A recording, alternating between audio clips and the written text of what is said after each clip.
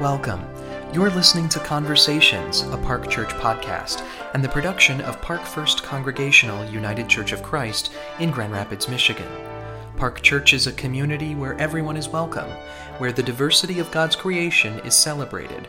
Join us each week in conversation as we grow closer to God, to each other, and to our Christian faith. In the last few months, there have been a number of stories about the reemergence of what's called the religious left.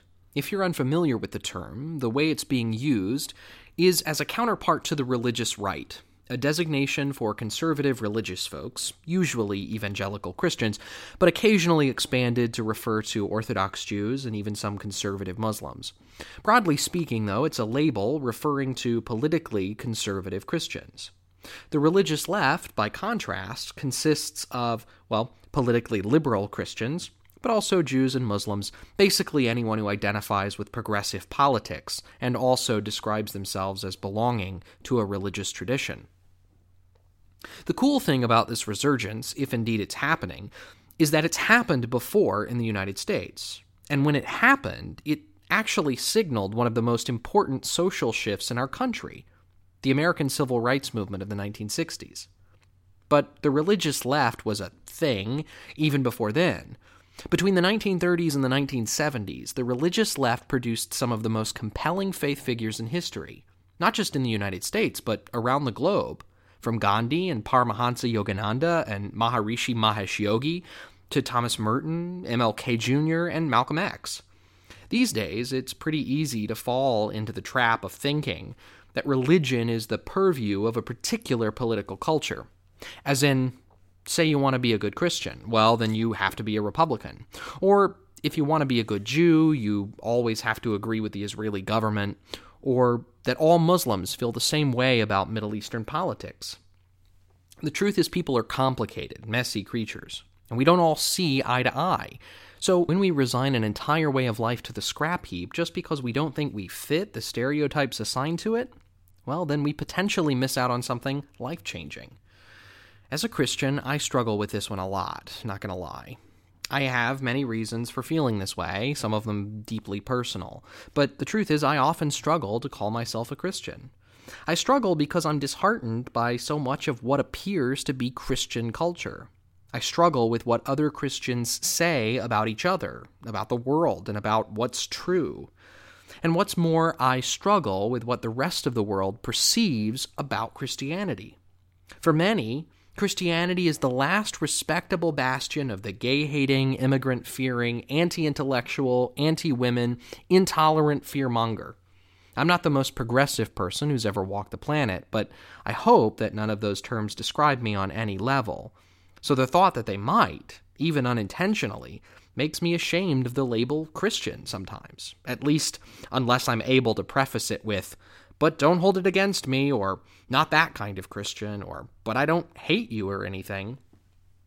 Meanwhile, there's this possible resurgence of the religious left. So yes, this excites me, not because I want everyone to agree with my politics.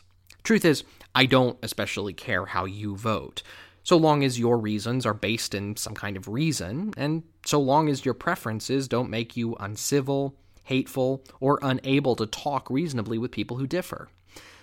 No, the resurgence of the religious left is exciting to me because I hope it helps us challenge the notion that the entire history of faith is rooted in outmoded ideas. It's just not.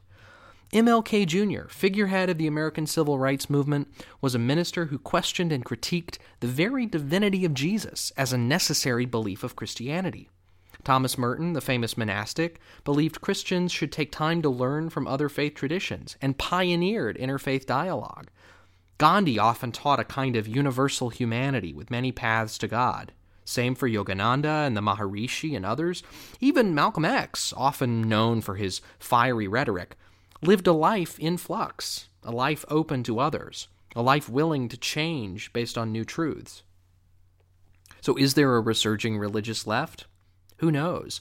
But if there is, I hope that a shift in favor of the religious left will help us remember what faith can be, that it belongs to everyone, Republican, Democrat, Libertarian, and Independent, that it's not so easy to tell what kind of person someone is just by knowing their religion, or their politics, that we're all entitled to walk meaningful faith journeys as our conscience leads us.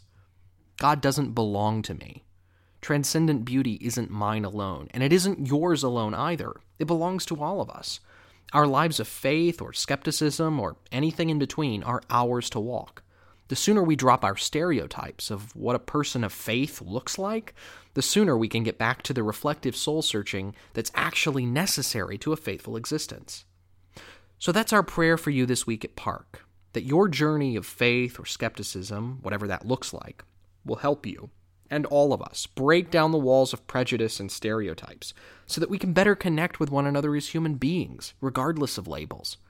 We pray for a world where all the planet's great faiths can respect and coexist with one another, not in some imaginary utopia, but as real people, struggling, searching and working together for truth, for justice, and for love. Amen. This has been Conversations, a Park Church podcast. Tune in each week for brief, meaningful study that brings us closer to God, to each other, and to our Christian faith. Join Park Church for worship on Sunday mornings in downtown Grand Rapids at 10:30 a.m. and for adult study throughout the year as announced. Blessings to you, and we hope you'll join us again soon.